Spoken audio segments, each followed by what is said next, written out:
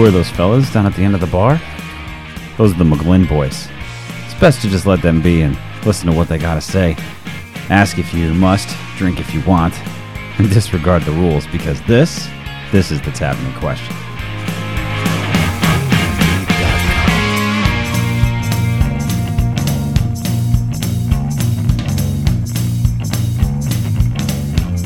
It is Thursday. We are live. We are also in your ear holes once again, my friends. That sounds a little invasive. We're also in your eye holes for those of you who are watching on the stream. But for those of you who are in podcast land, welcome as we invade your space. Thank you for consenting for us to. I'm going to stop though, because that could go a lot of places. I was gonna say, we're not okay. We're going down a dark hole. Yeah. Giggity. I don't. Bing bong. Fuck your life. Oh no. Yeah. Hey, Josh. Hi. we're starting off strong Already. This is gonna be a rough one. We got this. That's gonna be good though. We got this. That's a sign of a good time. It is a sign of a good time. You look good today, dude. Hey, thanks. good to see you. I feel good. I'm All letting my hair grow out a little bit. I if you see can that. tell. Yeah, you may need to start like braiding it on the I sides have like there. a 5 o'clock shadow. It's so like a 7 or 8 o'clock. I shadow. know, right? So yeah, I know, but I'm really excited because I only have to work like 2 days next week. Oh, sweet face. There is a national, or now a federally recognized holiday that we're enjoying, and I also decided, I'm like, you know what? I'm gonna take a couple extra days. So I said, fuck it, I'm out. So I'm very excited about it. Nice. Yeah. I head back to Massachusetts on Monday. Well, that's dumb. That's big dumb. Massachusetts is dumb. Yeah. With all due respect to Massachusetts, With all due respect, we love you. We really do. but you're dumb. But there are some things in there that are really. Anybody that's listened to the show knows how I feel about that. Fair enough. There's some wonderful people there that I love very dearly there. But outside of those people, there's some dumb shit. Just saying. Big dumb. Yeah, which means next week we're gonna have to go back to like the fucking computer shit. Yeah. That's all right. Yeah. We got a fun guest next week. Yeah. That's gonna be fun. She's gonna be. And I That's don't an have to work the next day. I'm going to get sloppy drunk. Me neither. Oh. And I don't have to drive home, so there are benefits. Oh, this could be so much fun. Yeah. So we'll tell Lisa to grab an extra bottle, and she'll be down for the ride. Sweet. Yeah, it'll be good. Last call is going to be lit. It's gonna be crazy. Sweet. So with all due respect, sir, Mm-hmm. to the news desk. To the news desk.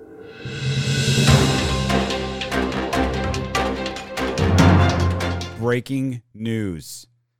The Supreme Court today has come out and said, no, sir, you may not. Oh, shit. What do I mean? Now, I have to be very transparent. I did not read the entirety of the ruling, so I don't have all the details, but I do know that the Supreme Court came out today and in certain aspects struck down the vaccine mandate for big businesses. It allowed the mandate to stay for medical places. Oh. So now all those details, again, I don't have them, but in a slap to his face, unfortunately, Supreme Court said, nope, you can't do that. Now, this isn't done. Mm. There's going to be more. Oh, yeah. Like a lot more. But that was a pretty big goings-on today that the Supreme Court went against the president and said, no, sir, Right. you may not. That's good. I think it's too late. Fair enough. I think there's a lot of people that left or quit or were fired already that may not have been. But from what I understand, like it's the government like can't say now the business can still say in order to work here you need to be fully vaccinated. They took out basically the government's ability to go in and say no you can't do that anymore or you're going to get fined by the government, right? So Right. So there's been a stay put on that. Right. So I'm glad to hear that. I think the decision should have always been on the businesses. Yeah. From the get-go. And I think a lot of businesses would have adopted it anyway without fear of government reprisal. You know what I mean? Yeah. And I think that's an important thing. Let the businesses do what the businesses are going to do. And if they're not going to do it, then they're not going to do it. Mhm. You know, let them go. And I think honestly at this point, and you're just kind of you're starting to see it too. The government's just like throwing their hands up in the air, like fuck COVID, I'm done. Like I don't care anymore. Like it's quarantine time. Fuck it, we're out. Like this, fuck it, we're out. Like states, how are you dealing with? We don't care. We're out. Like it's you know what I mean. I think now a lot of like those rules and you'll probably be a trickle down effect from this to where things chill out. Unfortunately, like the medical part of it, I need to read and I need to look into that because I think the medical field's been freaking kicked in the nuts like hardcore because of the mandate. And a lot of these nurses and doctors are all saying the same thing. Like we fought this shit for a year and a half without the vaccine and we didn't get it. Yeah. Why do we have to get it? Yeah.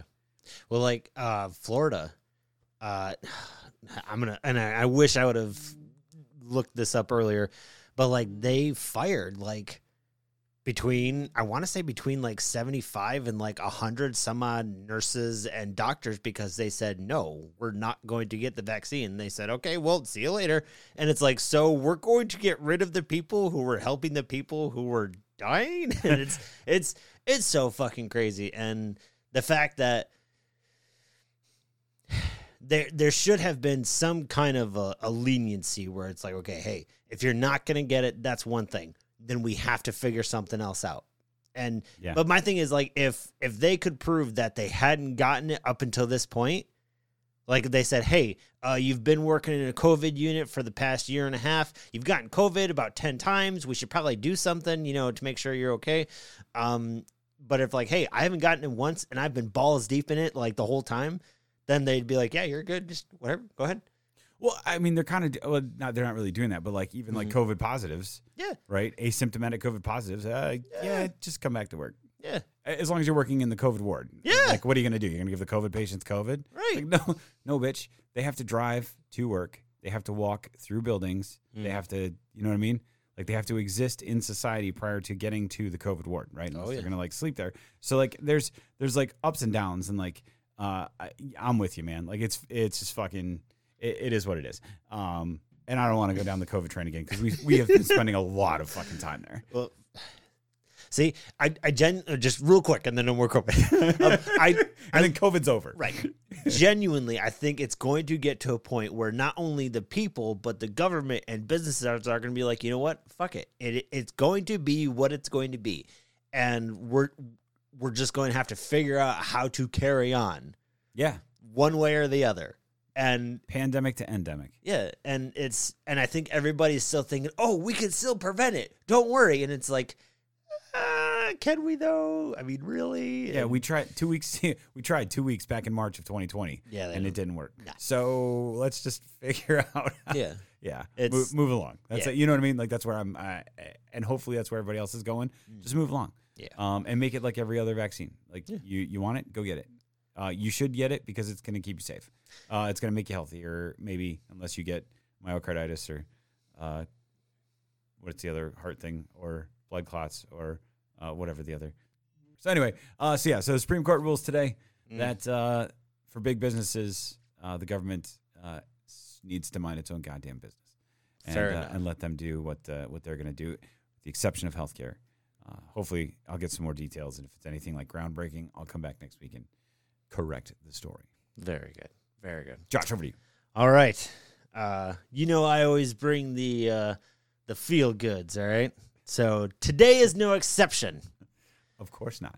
From what I understand, soccer, or as the Europeans call football, and over there, football, whatever. It's a U. I feel, but see it's a long U. But see, when I say it like that, I feel like I'm being disrespectful. So I just say football. So I guess there are these programs for particular games. Like when I read the article, it made me think of a playbill for like a show. Yeah. So I'm like, okay, so apparently some guy was selling one, and on eBay. So this buyer was like, oh yeah, I really want that. So I don't know how it happened, but some details they exchanged with each other. The seller finally said, I can't sell this to you because I'm just going to give it to you because you're my son. Apparently, this guy had a son he was never told about. And they met through like an eBay purchase, and then they met in person. And the time this article came out, this guy had only met the father figure.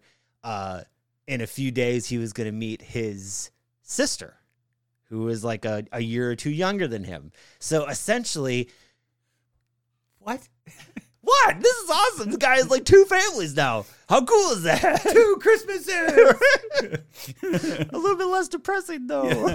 But I mean, it's just so some of the details, as if was the father really notified that, hey, you have a kid, and if so, and he decided not to really give a shit until later on. That kind of sucks.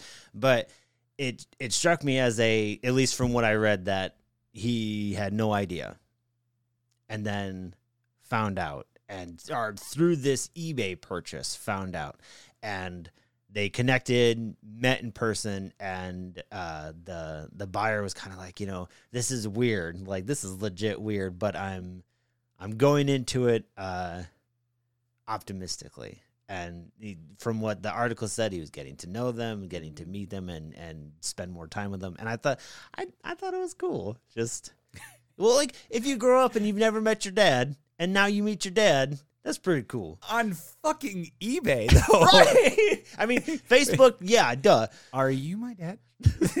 What, are you just going to start every transaction like conversation with that now?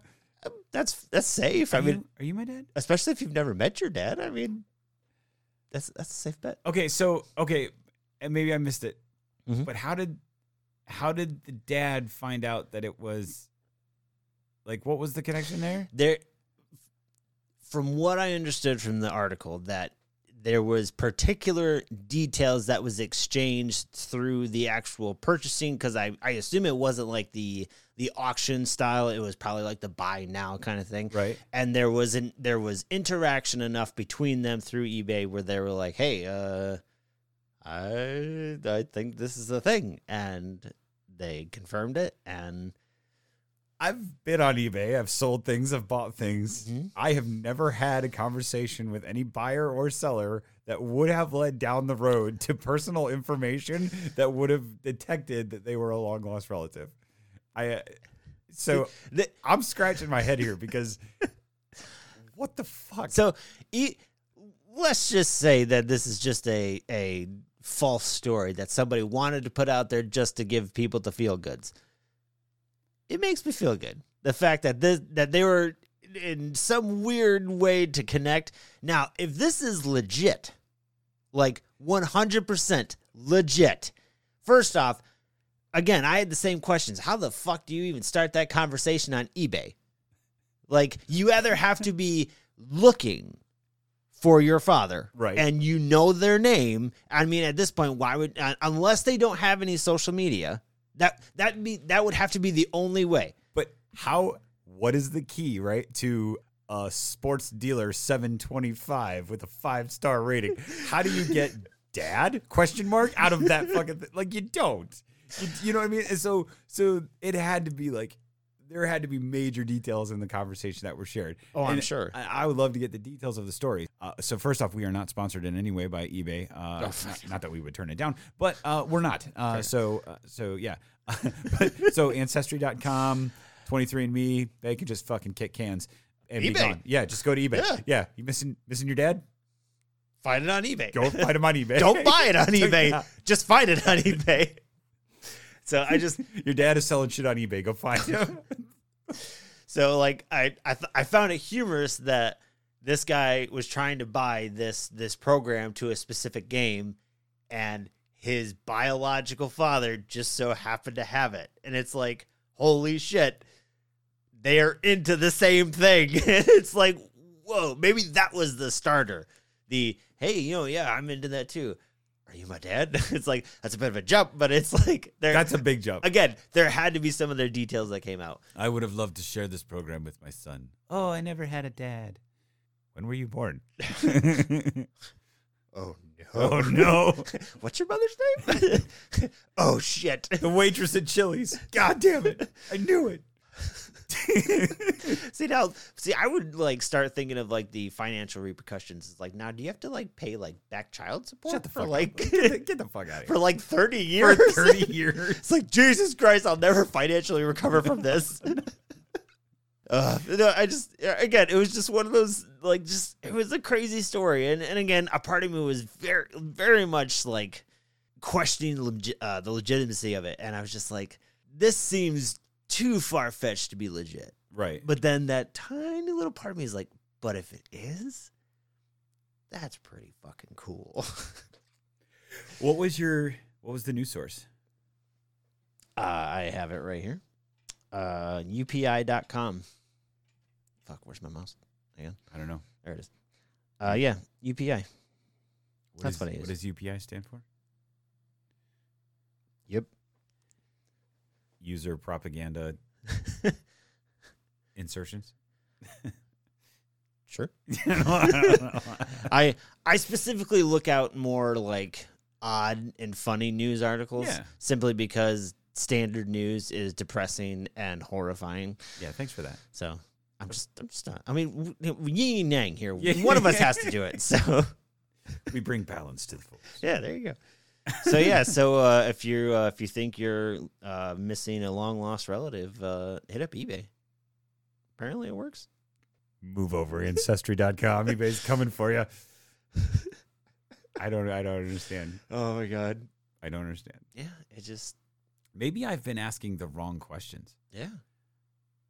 Well, see, I think anytime anybody gets on eBay, they're only looking to make a purchase, Yeah. and maybe that's more of an American thing because this is over in the UK. So maybe they are more friendly and upfront with their purchases. Say, hey, how you doing? I want to buy this. Oh, hey, cool. Blah blah blah. Oh yeah, hey, cool. Blah, blah. Like maybe there actually is conversation involved. Other than, is this still available? Yes. Okay, I'll give you this much money for it. Okay, I'll meet you there. Okay.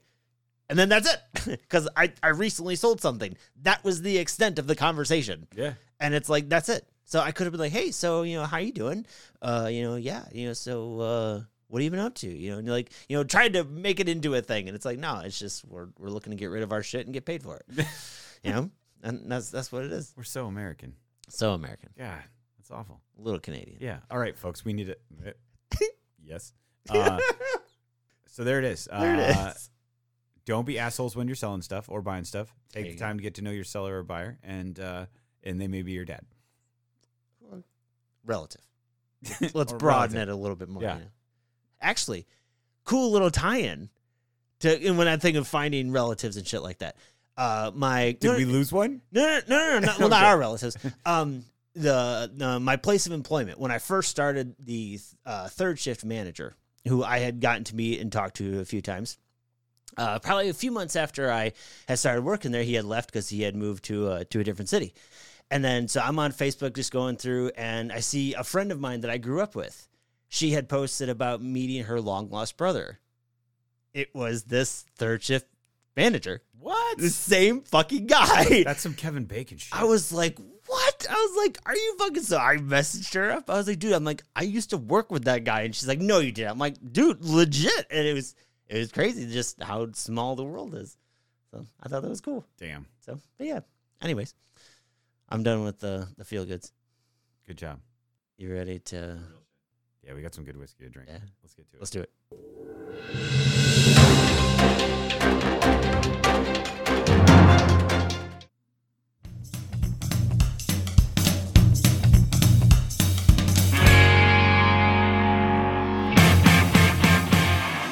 All right. So we are at Hey Bartender. This is the part of the night where we sip on something wonderful and delicious. Last week we did G&Ts. We sipped on a little bit of Ryan Reynolds Aviation Gin, which was it was not whiskey, but it was good. It was very good. It's very good. We were very friendly to him. I think most dudes are, because Yeah. I think, like we said last week, most straight men are attracted to freaking Ryan Reynolds is sexy. He is I'm a not. sexy man. I'm not afraid to admit that.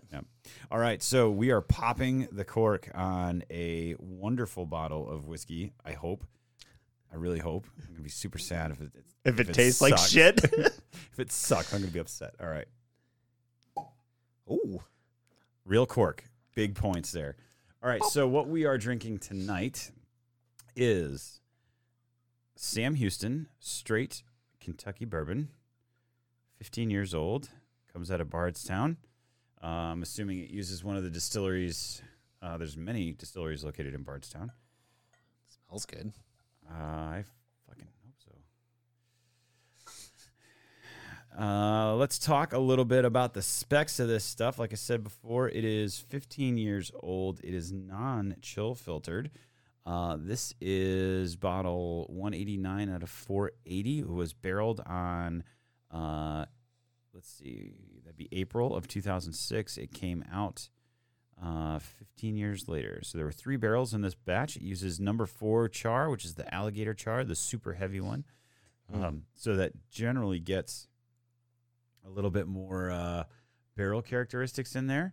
The mash bill, something that's super cool about this is that the mash bill is literally right on the label. So 74% corn, 18% rye, 8% malted barley. So heavy on the corn, light on the rye. It's going to be sweeter. Okay. 15 years, though. So now you're dancing in that little danger zone for whiskey. There you go. This smells good. Cheers, buddy. Cheers. Okay. I've got to say something because it's just a lot of dead air time. So I've got to, we got to make some noise here. Noise. Okay. So this is bizarre. This is like, so it noses like it's going to be this sweet gooey thing, but it's there's a lot of wood. 15 years, a lot of the barrel characteristics, especially with that number 4, it's going to come out. And there's a lot of the wood. So if you're that oaky kind of whiskey person, this is your wheelhouse. now you said, excuse me. Whew.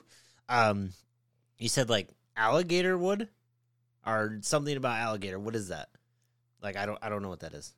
That's the alligator char. Okay. Right. So the barrels, there's 4 levels of char. Right. So the barrels are charred on the inside, and what that does, that activates like a lot of the sugars and all the other stuff that's inside, kind of scores up the wood, so they can actually, so the whiskey, the distillate, when it's put in the barrel, can move into it. Right. Right. And the highest level of char, so another whiskey that we enjoy that's got a high level that uses number 4, Wild Turkey. So, and they call it alligator char because when it's charred real hard, it looks like scales. Oh. So it looks like, like the back of an alligator. Right. Okay. So that's the highest level. So, and the char goes like it's like amount of time burnt, right? So they build the barrels, they roll them over a fire, and then they flame the insides. And it's it's a time thing, how long it gets flamed for. Okay. That's not to be confused with toasting a barrel because you get like toasted barrel stuff. That's where they actually like cook the wood. Right, so like the inside parts of the wood get toasted, and then they still char. So adds different like flavor profiles. But yeah, this tastes like it's 15 years old. But again, the nose, man, like you get that super sweet caramel, just like wonderfulness on the nose. Yeah. So I got really excited because I'm like, yeah, buddy, here we go. So do you not like it? I need to let it chill out a little bit. And then I'm going to come back to it because I think there's a lot of parts that I like about it. But the age of it is just the wood's coming through real strong. And I'm not somebody, I'm not a big like oaky whiskey kind of person. That's fair. So I like the sweeter stuff. So 10 to 12 years is more of my thing. Anything above that, and you start to get a little bit more of the barrel in there than I prefer. Not bad. You okay? I'm fine. I'm fine. We're fine. Yeah, not bad. Not bad at all. And I think maybe once it chills out a little bit, I think this is when you come back to next time, and it's something different. Yeah, I think. I bought an older bottle of Bushmills a while back. Yep. The neck pour, the neck pour, was like all wood. Like, that's all I could taste. And it wasn't like, now with this, I don't mind this because to me, it's subtle enough because I can get other bourbony flavors and stuff like that. So it's not too overpowering for me. the Bushmills was just boom wood. And it's just like awesome. It's like I'd rather go outside and just grab a stick and just like kind of chew on it. Yep. And that'd be fine. I didn't go back to it for weeks. Wouldn't touch it because I'm like, I really don't want to drink this. But then when I went back to it, it had all the characteristics of a good Irish whiskey. I was like, ooh, I'm like, this is good. Here we go. And like that wood taste was still there, but it was subtle. It was drawn back. But like this, like I'm usually not a fan of that kind of flavoring. Yep. This is good. Yeah. I mean, I'm kind of like it. Yeah. So the Glendula, I bought a Glendula. I think it was a 13-year Mazurna cask, Irish whiskey. And Mazurna is a Japanese oak. It's like the hardest of oaks and presents some really weird flavors. And the first time I opened that, it was with my buddy Kevin and his brother-in-law, cousin, Aaron. Aaron's his brother-in-law. Anyway, doesn't matter. Kevin and Aaron. That's who I was drinking with. And I brought it over and I was kind of excited about it. I'm like, oh, I just picked this up. I like going to share it with you. We were doing like a tasting and it's like, so poured it and then we drank it. And I'm like, this fucking sucks. I was like, no, I was so pissed. I was like, oh, this is terrible. This is legit terrible. Didn't touch it for probably 2-3 weeks. Was pissed at it because I had an expensive bottle of fucking grossness on my shelf. Went back and again, it was a completely different thing. Actually ended up having Kevin come back. I'm like, okay, try this again. And he's like, yeah, it's totally different. I was like, yeah, we should have poured it and just let it sit and then drank other stuff and then come back to it later. Right. But it makes a difference. I think once this opens up, I think this is going to be something good. Now, the proof on this, right? It's 103. That is right where I need it to be. Like that 95 to 110 place. Is that your sweet spot? Yeah, that's my sweet spot. That's like, and this is right in the middle there. So these, and then like 107. So I think of Baker's. I think of Antique, the Weller 107. Both of those are just in that beautiful place of good. Yeah, Wild Turkey, shit. Yeah. The 101 rye. Is just. It's so good because it just sits right there in that spot where Jimmy Russell, of course, he likens it to a medium steak. You know what I mean? It's not well done. It's not rare, right? It's that medium, that happy, that pink and juicy place, right? Behave yourself. I literally didn't say anything. I beg your pardon, sir. But yeah, man, and so I like where the proof is at with this. It's got great legs. They go all the way up, and which is surprising because I see that. And again, with the nose and the legs, I would think oily, gooey, but it's not. No. Like, it's very thin in the mouth, but it doesn't taste thin. No. Because, like, something like this, like, if it was a lower proof, just tossing them back, not even thinking about it, just because it's thin like that. But like with whiskeys that are not heavy, but like thick and gooey, like I almost want to drink them slower, just because it's more enjoyable. But with something like this, it would be, if it wasn't for the proof, it'd be easy to just start knocking them back. Yeah. This would wreck you. The finish on this is definitely like it is a very oak forward, and there's a little hint of dryness, so kind of reminiscent of some Four Roses in there, and but not quite, not as intense as that is, but it's there. And again, it probably has to do with the age. I think this is going to be good to come back to in a few days. I definitely like, at least now, because before, like when I first started drinking whiskey, it was a pop, try it. If I didn't like it, I was like, okay, I'll just mix it with something. Right. It'll be fine. But you and I had a discussion forever ago, like we were like, yeah, if you're not crazy about it at first, put it away, kind of put it off to the side, and wait a few weeks and come back. The first time I did that, I'm like, oh my God, it's like I don't want to have to wait 2 weeks after opening something just to drink it again. It's like, damn it. It's so complicated. But then I was like, but if I have a lot of whiskey on my bar, I can drink something else in the meantime. But there you go. But honestly, now that's almost common practice for me. where like that first drink, I'll have it just to kind of get that first impression. And it's like, if I like it on the first one, then I'm like, you know what? It can only get better from here. Right. The ones that I'm questionable about, I'm like, I really hope I didn't just waste my money. And I'm like, okay, I'll come back to it. Like, I have one that the first time, and granted, and of course I was real new to whiskey, but it was a barrel strength one. So like, it was like a 126 or something like that. I totally fried my mouth. But like that first glass, it was delicious. And like, as I'm drinking, I'm like, this is good. Like, this is really good. But then, of course, like, my mouth started to feel funny. I'm like, man, what's wrong? So I got something else a little lower and just couldn't even taste it. Couldn't even taste it. I was Mouth like, was fried. I'm like, man, I feel fine. I'm like, I have some water. Like, I couldn't even taste water. Like, I'm like, oh no. Good, because if you could, that would have been bad. Well, like, I almost thought I was having like allergic reaction to it.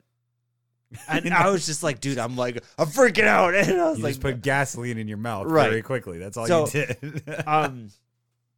I came back to that and I did a couple of drops of like cool water, mixed it in and let it breathe for a little bit. It's great. And it's so good. But like, it's a younger whiskey, but for it being young, it's Young and hot. yeah. Oh, but see, Rough. it's not that bad anymore. I don't know if just, I've gotten used to, because I like it on the hotter end. Yeah. I don't know if I've just gotten used to it over time. It works. And so like this is good. Like that first initial taste, I was like, ooh, I'm like, that's a little hot. But after a couple of like sips into it, I'm like, no, this is nice. This is real nice. I just the other night I popped. I have a Elijah Craig barrel proof store pick. They started doing barrel proof store picks, and I picked one up in Massachusetts before it came out, and that is in the 130s. I think it's like a 132, and so I drink everything neat first. So I poured a little glass of that, and it's delicious.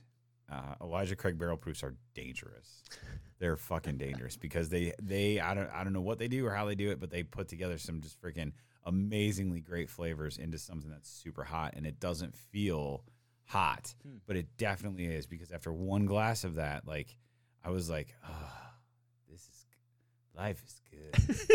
This is good. I wasn't like sloppy drunk, but like, it was like, oh, all right. And then I woke up the next morning, I'm like, what the fuck? Like, is this COVID? I was like, what the fuck? I had one glass. And I was like, Am I hungover? Jesus. And that's what I was like, well, let me try my hangover stuff and see if this works. And it worked. And I was like, God bless. What? It wasn't bad. Like, it was just the headache part of it. But right? it was enough. But it was enough for me to notice and be like, shit. So yeah, it was, that's the thing with those high proof. You gotta be Pace careful. yourself. Yeah.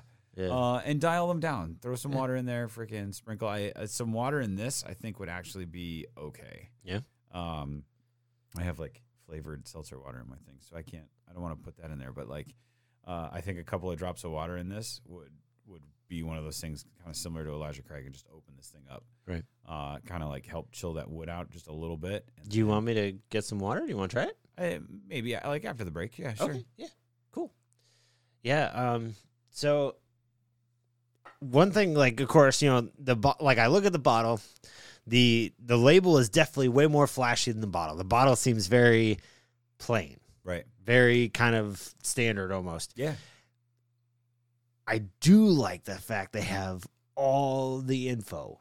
That's really cool. Yeah. Because then you're not just buying, a bottle or a label, but you're getting the information. You're getting the whole story instead of just bits and pieces of the story that you get to enjoy. So, and I think that's cool.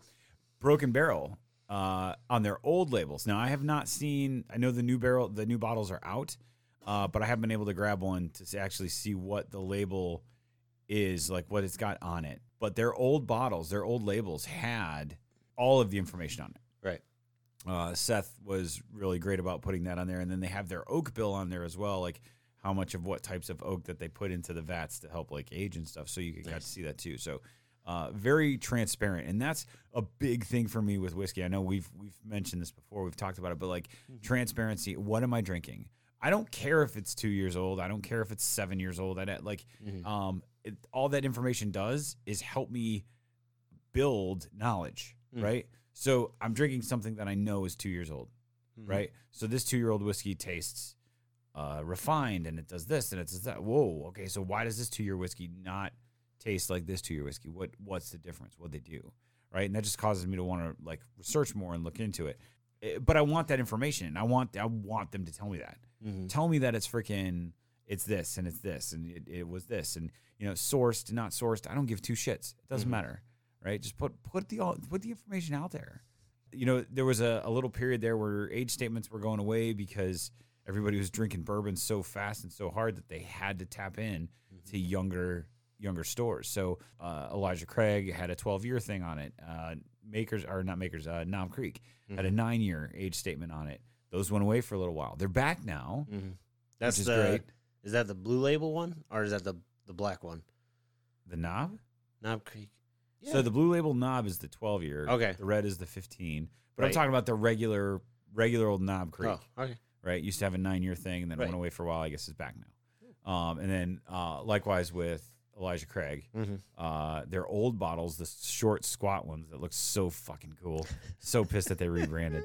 But their old bottles, had that age statement on it. They went to the new bottles because they had to crank it out faster. Yeah. And so they couldn't they didn't have time to age it 12 years anymore. So they just took the age statement off altogether and didn't say anything. So, but that's coming back too. So, which is good. And I think that might be good for another reason too, because that means the older whiskey is there's more of it. So they're able to kind of get that back on there, and that's good. And again, 12 years, that's my happy place. That's one thing about this entire industry that just completely blows me away. So this in particular, you said it was bottled in 2006, or it was put into a barrel in 2006. It's put into a barrel. Okay, so let's think back. 2006, I had so it was April. Yeah, April 2006. I had been graduated from high school less than a year. Somebody put that in a barrel, and then it just sat there. How do you wait that long? Like that's something that just blows my mind. Like people say, "Oh yeah, this whiskey's only a few years old." It's like, yeah, you mean that you literally poured it into a big old barrel and you let it just sit for years. How do you do that? And like I have zero patience. I'm a very impatient person. So the idea that is there I know there isn't a minimum. It has to touch wood for it to be considered whiskey, right? Like you can pour it into a wooden bucket and then pour it into a bottle. Right. It has to go into brand new, unused, charred oak. Right. But literally, you could pour it into there and then pour it right into a bottle, and you'd be fine. Off the still, into a bucket, and then go right from the bucket into a bottle. Okay, so the people who actually let it sit for 2 to 4 years, that's still 2 to 4 years. And that doesn't sound like a lot of time, but if you break it down, it's like, that's a lot of time. And that's a short amount of time in comparison. For real. So just so you know, Be Without You by Mary J. Blige was one of the top songs in April of 2006. Temperature by Sean Paul. SOS by Rihanna. Sean Paul, right? Oh my God. Yeah. Hips Don't Lie came shortly after that, right? We're talking about Shakira, boys. Oh, right. shit. Shakira's Hips Don't Lie was in the top of the charts in June of 2006. So right after that, 1.5 million men across America fell in love with a spicy blonde chick from freaking Peru. I think she's from Peru. It's from somewhere in Latin America.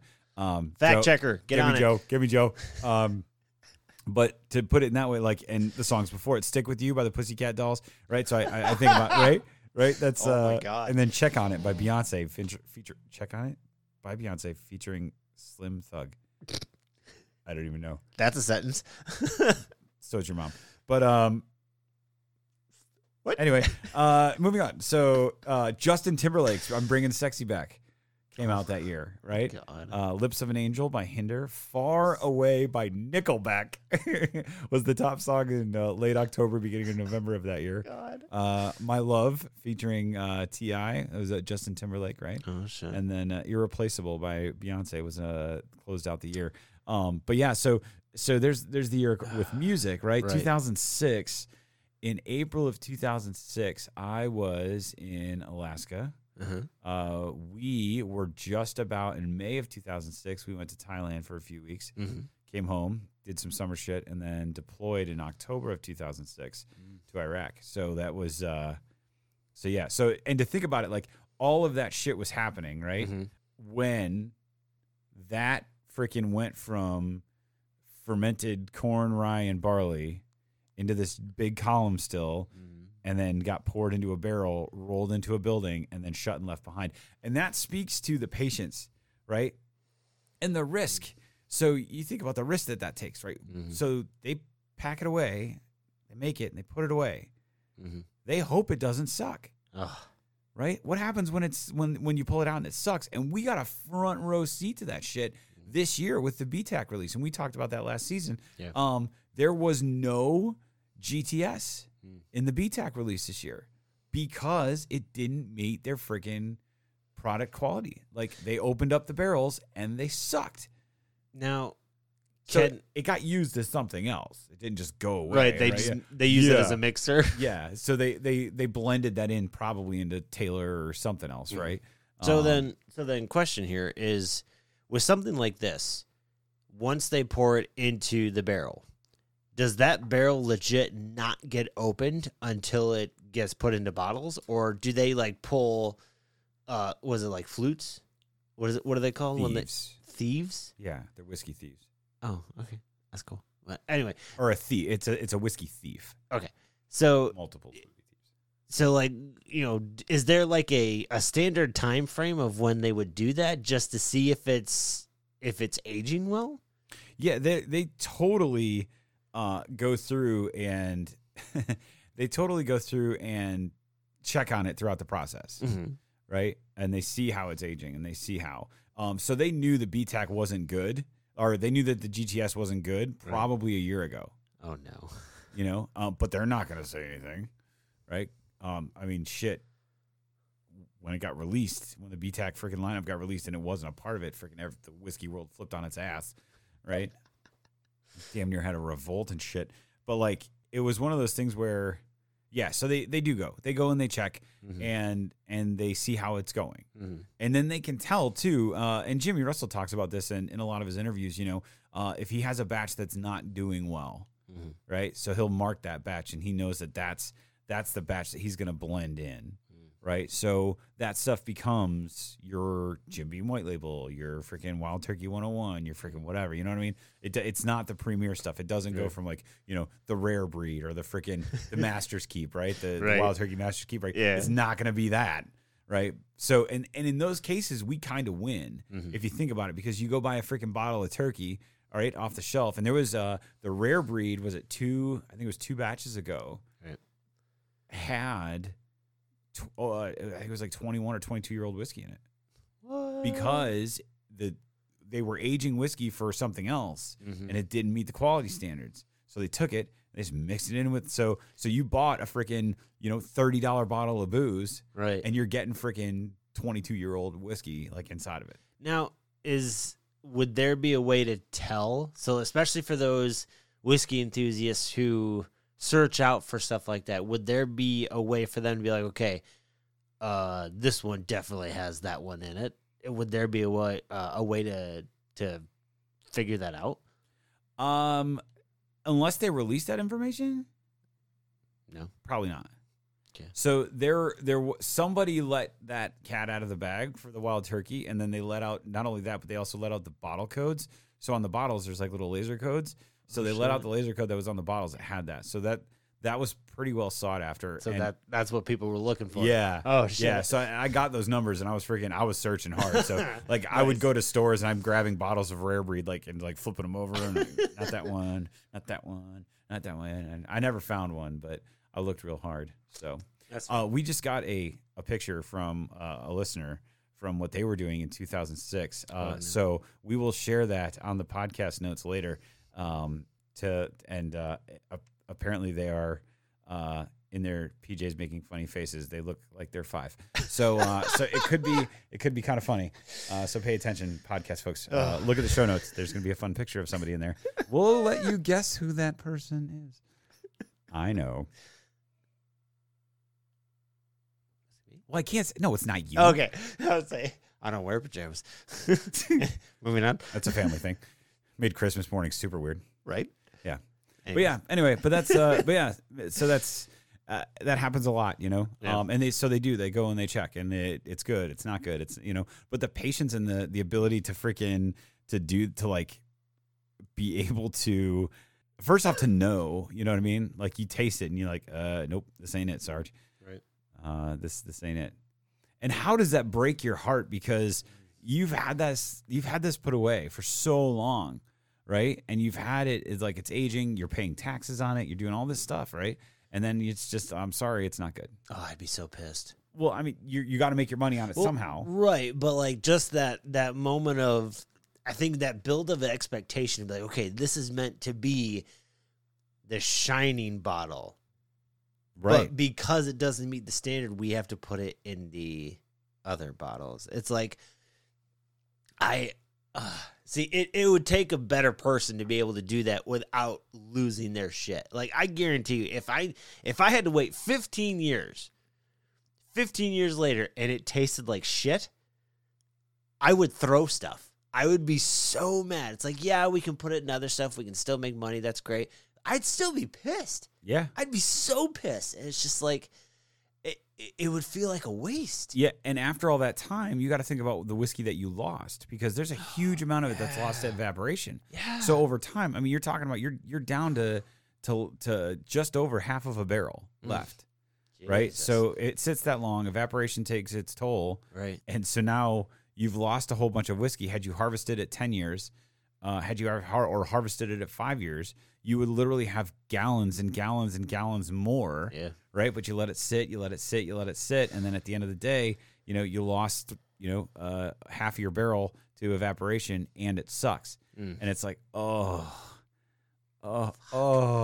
it hurts so bad. Yeah. Like I have no vested stakes in this at all, and I'm getting upset thinking about it. I mean, it would that would have to be like borderline traumatizing. Like, granted, the first few, like once you get into the industry and the first few long ones that you wait, and you're just like, fuck. And well, and that's another thing. I think it was Fred No from Beam who said, distillers don't often make it to their fourth batch. So they make a batch, right. sits for 10 years, pull it out. It is what it is. They make their second batch. It's 20 years later. Make the third batch. It's 30 years later. Oh, fuck. Right? So 30 years later, they're on batch number 3. Right? Now, a lot of these like big, heavy mass producers, right? And you got to think too, the folks that are putting out like regular Wild Turkey and they're putting out regular Jim Beam and all that stuff, like it's not a fucking, you know what I mean? They're not in there like daintily tasting, right? It's a lot of it's machines and a lot of it's but when you get the stuff like Booker's, like Rare Breed, like Eddie Russell, Jimmy's son does the Russell's line, right? So Turkey Juice, but under his name, and so it's like, oh, that sounded funny. Yep. Yeah. But so the smaller projects, right? That's their stuff. Yeah. Master's Keep. And I'm kind of just stuck on Beam and the other, Well, you know what I mean? Because Sazerac and Buffalo Trace are so big and they've got so many labels underneath them, and the ages on like Blanton's and all that stuff is pretty much the same. Anything that comes out of the Buffalo Trace distillery is like, it's whatever. Right. So those types of things, right? Those smaller projects, right? So that's their whiskey. That's the whiskey that they're at the still when it's coming off and they're like, yeah, this is it. Or no, this ain't it. You know what I mean? And then they go from there and they make the call and they do the thing, right? And so they come out of the backside of this and they're like, oh my God. Or they're like, this is This is gold. gold. Yeah. right? And then it doesn't go to the shelf, right? Then that becomes something else, right? And that's the shit that I want, because I know for a fact, and I have no quantifiable proof of this. Zero quantifiable proof. However, I believe, because as a master distiller, I would do this. If I come across a barrel that is gold, right? That is just absolutely perfect. I am pulling that barrel, I'm bottling that barrel, and that's going to my office, Oh yeah. right? Hell yeah. And that's going to be freaking Ian's special stuff, right? And Is that what Ian's- you're gonna call it? Yeah. Ian's special stuff only comes out for certain people. You're welcome. All right. I thank you. Big I don't bug. even know. Fuck your wife. What's up, baby? Take me out to dinner. Oh my god. So if you want Ian's special stuff, you have to do stuff.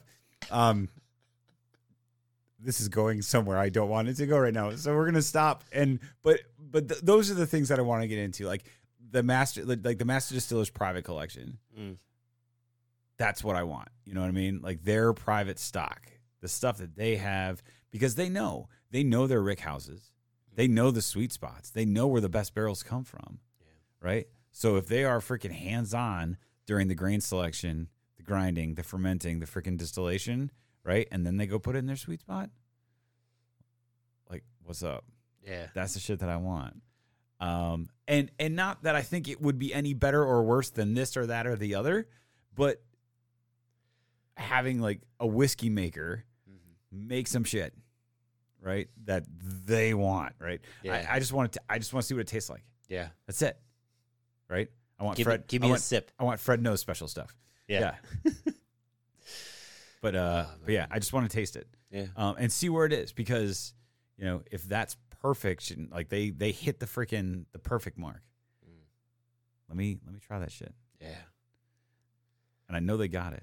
Oh yeah. I know they got it. I've seen the cage at Jim Beam. Like I've been there, and I know in those bottles and bottles and bottles that they got locked away in that bitch. Like there's some really great stuff in there. Some really great stuff. That's one of the things I'm most excited about, because one of the things we're gonna do once we get the studio up and running over at the other places, I've got Beam from the 60s and the 50s and the 70s. So we're gonna tap into that and freaking see where that goes and how that is. So That's gonna be cool. yeah, man. I'm excited about that. Yeah, me too. We're gonna get into the.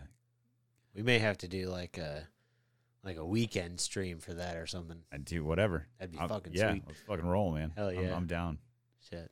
I'm down. But for the record, I would say Sam Houston is a solid 7. I'm gonna give it a 7 out of 10.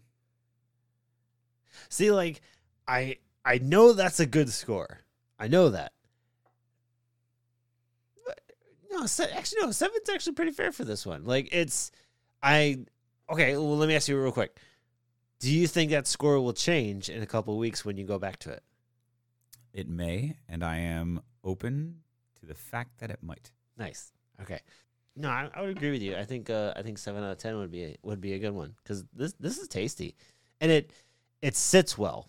Like usually if I'm drinking at some point, like start getting heartburn, like because it's too hot, Yeah. or if it's too mellow, like I might as well just be drinking water, and move on. But like this is sitting nice. Like it still has a little bit of heat in the chest, and it's good. That good Kentucky hug. Yeah. Not the Kentucky hug that hurts you, but like Yeah. the good one. Yeah. Oh, that is. All right, man. What do you say? You ready to head over to the bar? Yeah. Yeah. No. But yeah. Let's go.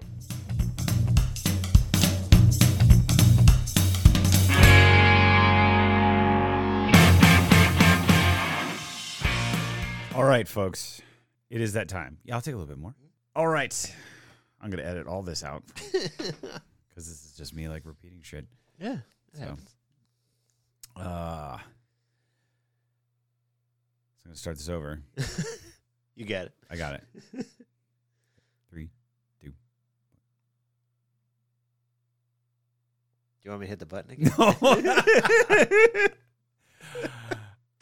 I just don't want to talk so on the schedule tonight we are talking about marriage. And as I approach an anniversary, Josh is I got a couple months. In a couple months. And hence the reason why we're doing the 15 year, because you guys are coming up on 15 years. 14. I'm bad at math. 08. I was there. Yeah, so we got married in 08. Yeah. How many years ago was that? 12 or 22. So we're at 13? Wait. No. 14. No. Fuck, I don't math well. I need a calculator. I don't have enough fingers. Anyway. So 20 years would be 2008. We subtract 6 to get where we're at. We're at 14 years. Okay, yeah. Okay.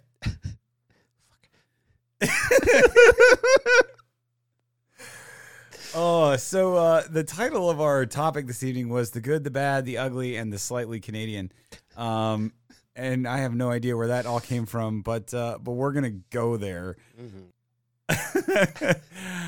I know. So it's rough, right? It's challenging. There's a lot to it. Yeah. Yeah. It's a roller coaster. And so yeah. Yeah. Yeah. It's one of those weird things in life where it has its ups and its downs, and you have those people right before you get married. You're like, oh, dead man walking, like all the stupid, like stereotypical bullshit. And instead of that, it's like, how about you give me something fucking useful, right?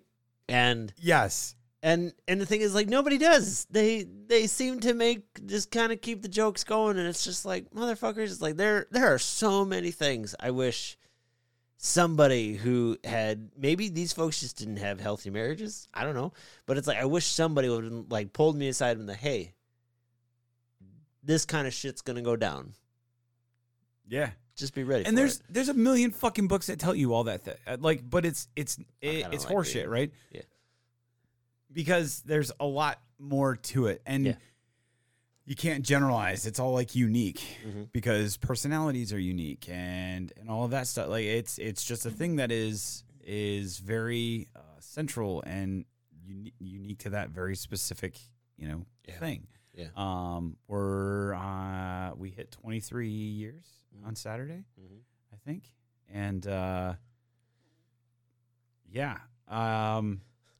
man, I wish folks would tell you that, like, there's a picture, right? That's like, you ride off into the sunset, and it's the honeymoon thing is like forever, and it's not. It's absolutely not. It's hard, and it sucks. There's a lot of it that sucks. There's a lot of it that's really great, and there's a lot of it that's worth everything, absolutely everything. I'm in a weird headspace. This is gonna be hard to talk about. No, you're good. So I get to like chop all this shit out and freaking clean it all up for everybody. So those of you in the stream are getting a special one tonight. Yeah. So I wish somebody would have told me that it's okay to not be okay. Collapses happen. It's just, No, I hear you. I remember before Amber and I got married, we did the premarital counseling shit, and at this point in time, I don't see that being useful to us. Maybe I just wasn't in it. 14 fucking years later, why Right. would it be? So they said, well, the first year is the hardest. It's like, no, it's fucking not. No, it's not. Like honestly, like, in our early marriage, the first year, honestly, was the easiest. Like You said through your nose.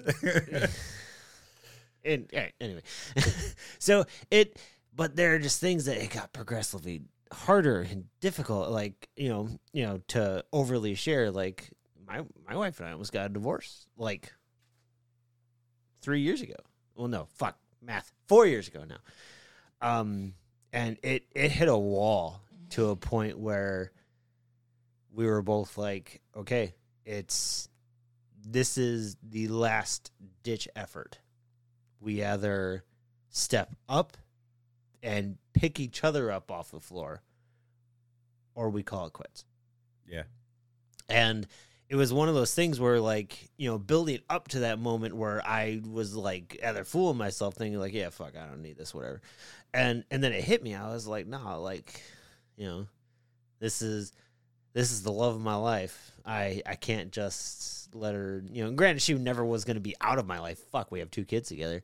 And it's like, you know, I can't let her not, you know, Right. you know, and so, and ever since then, you know, we got to one point in our, you know, rebuilding ourselves to where, like, I sat her down like, okay, you and I have to be at times painfully honest, because we went through so much time not being honest with each other. Yeah. Because we were afraid of what the other was going to think.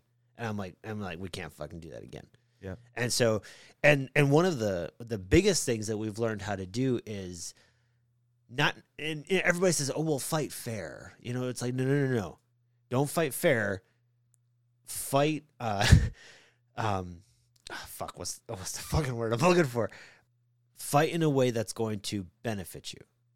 If you have to fight, make sure you fight in a way that is going to work, not just make things worse. Because that's the terrible part is, like, you know, people fight, and then when they're, you know, done fighting, they're pissed at each other, and they're blah, blah, blah. And the whole thing, well, don't go to bed angry. It's like, fuck you. Yeah, it's for like, real. you know how many times I've gone to bed angry, and it just, you know, sometimes it's just unavoidable because you can't come to a good conclusion. You run out of time. Yeah. You don't have time. And if you do stay up, right, you don't go to bed angry, it's 7 a.m, you're still mad at each other, and now you have to go to work, right? And that's the, like, no, you need to rest. You need your body to reset. You need to be freaking able to re-engage. And disengaging and re-engaging is one of the things, like that fucking psychobabble bullshit, like that stuff drives me fucking nuts. No, I'm gonna go to sleep. Yeah. Right? Because I'm fucking tired. Yeah. And this is not going to go anywhere. This isn't going to go anywhere in 3 days, 3 weeks, freaking, you know, it's just not. Like, it is what it is. And that's okay. Mm-hmm. Take the time to fucking work on it and to get there. And it all boils down to communication. Communication is the biggest key. And you said it, painfully honest. Yeah. And a lot of times we're not. And you and I have talked about this before. I think in our family episode last season, we talked about, why is it so hard to be painfully honest with the people that we're closest to, you know, in our family? Like, we are more apt to be passive aggressive to our family, and that doesn't work. Mm-hmm. It all boils down to that. It all boils down to being able to communicate, to being able to say, you know, straight up, like, I'm angry, I'm sad, I'm mad, I'm this, I'm that, and here's why. You know, you don't just get the pouty face and the huff and puff and freaking whatever, you know what I mean? Or, I'm upset right now. No, okay, why? Right. Like, okay, you know, there's no resolution to be had unless you tell me why. And those are the things, right? The pre-marriage, like, counseling stuff, I think that has benefits to help the first little bit, right? But the context needs to be, when that happens, 6 months to a year. What do you experience in 6 months to a year? Well, 6 months, you got your honeymoon phase, you know, in the year you're getting into the what do they call it? The forming, storming, norming, and then there's another one, right? So the different levels of team building, right? Okay. And the same thing applies. Yeah. Right? And that first year, you know what I mean? Where's our leadership guru? Where's Christina? She needs to come in and hit me up with that, because I know she's got it at her fingertips. She's ready. But those types of things, right? And those phases, and that's where it needs to be. Like, okay, cool, get them through the first 2 years, because most divorces happen in the first 2 years, and then the ones that go on. And I think it's the communication piece changes, right? And it has to change over time, and a lot of that has to do with, you know, you're coming in from 2 different backgrounds. Right? 2 very different personalities, two different types of love language, right? So one person's love language is physical touch. The other person's love language is acts of service, right? So now you have, teach people how to love people other than how they need to be loved. And that's fucking complicated. Oh, yeah. That is not easy, right? Because you want to love someone the way that you need to be loved, Oh, yeah. right? But in reality, for somebody like me, who's a physical touch guy, right? If I go and I put my hands on that person and I wrap them up, right? But they're not a physical touch person, right? They're like, right? Yeah. It's not quite that, but it's different. You know what I mean? I think I'm showing them love, but what they need, is they need stuff. They need things. They need words of affirmation or whatever their love language is. You know what I mean? They need me to be more elaborate in my communication, right? They need more words than I need, but because I'm a physical touch guy, you know what I mean? And you have to change how you demonstrate, and you have to change how you show love. And that's freaking, where the fuck was that talk, right? Yeah. Where was that freaking counseling session? Where was that, like, you know what I mean? The fact that you may have to show appreciation in a manner that's different than how you receive appreciation.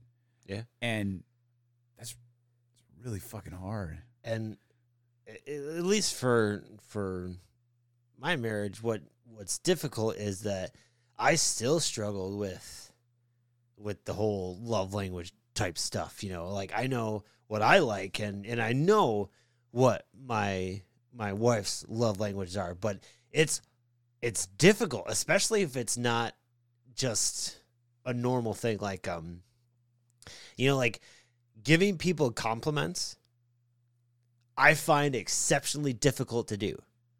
I don't know why, whether they've done a good job or they look nice or whatever. It just, for some reason, that is incredibly difficult for me to do. They could be 100% deserving of these compliments, but just for some fucking reason, even if I think it, a big thing would be like, say my wife wears a outfit and she has her hair done and, she looks beautiful. And I think to myself, man, she looks beautiful. I don't think to tell her that. Dick. Well, shut up. Okay, I'm gonna keep this bottle now just because of that. so like it's one of those things where it's like I think it, I know it, but then I don't say it, and that's one of the things. It's like I need to say it. I need to, and that's shit I'm still working on. And of course, I talk with our parents about marriage and their own kind of stuff, and they've been together fucking forever now. Well, at least to me, it's forever. Well, I mean, shit, it's almost 50 years. Yeah.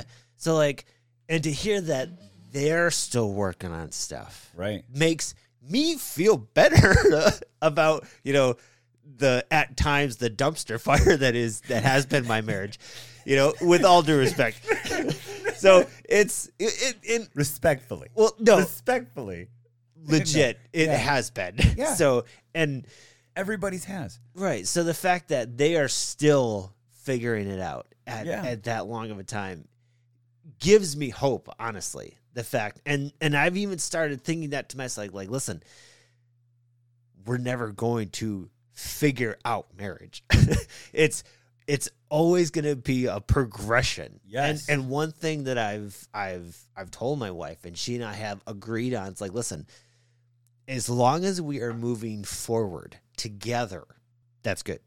We want to say there's a finish line, and to me, it's like, yeah, the finish line's fucking death, So it's like, that's because okay, the finish line came out my nose. The finish line can be one of two things. It could be death or divorce, right?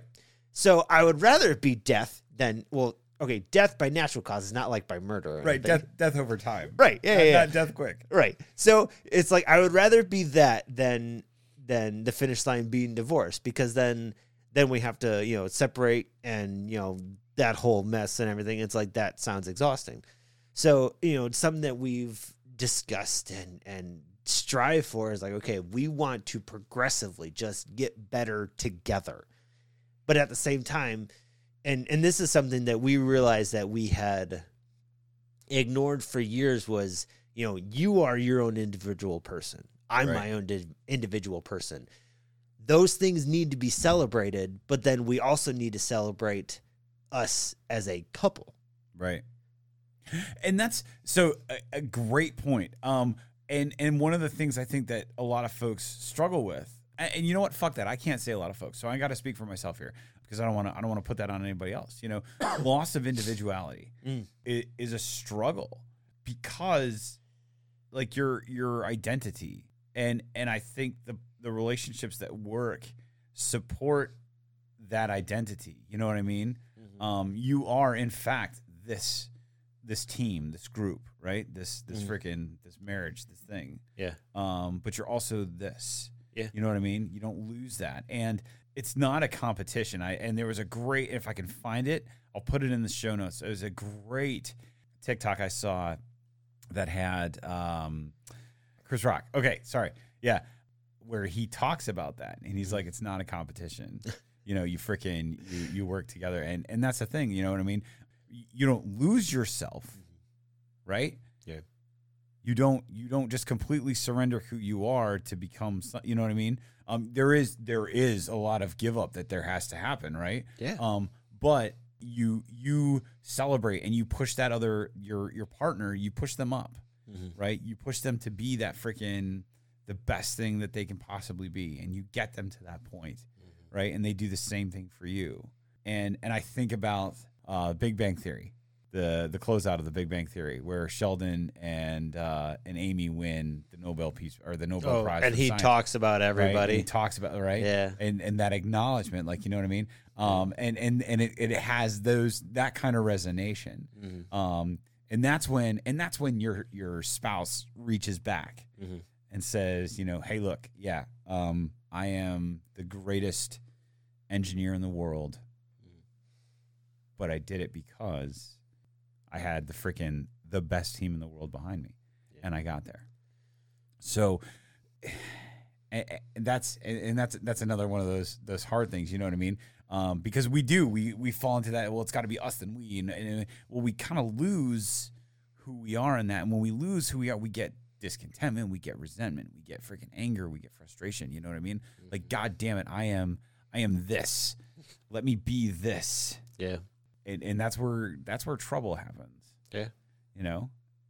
And when we don't support individually, we're on the road together. Right. Regardless. Right? Yeah. But you gotta support each other with that individually. You know, where do you want to go? Yeah. What's your vision? What are your goals? Yeah. How can I help you get there? How can I support you? How can I love you to get you to where you need to be? Right. And when those questions don't get asked, and that's just not there, it's just fucking, it's bullshit. Like it's hard, and it gets, and you get lost, and you get angry, and that's when freaking. I never knew I had a rage issue until I got married. With all due respect.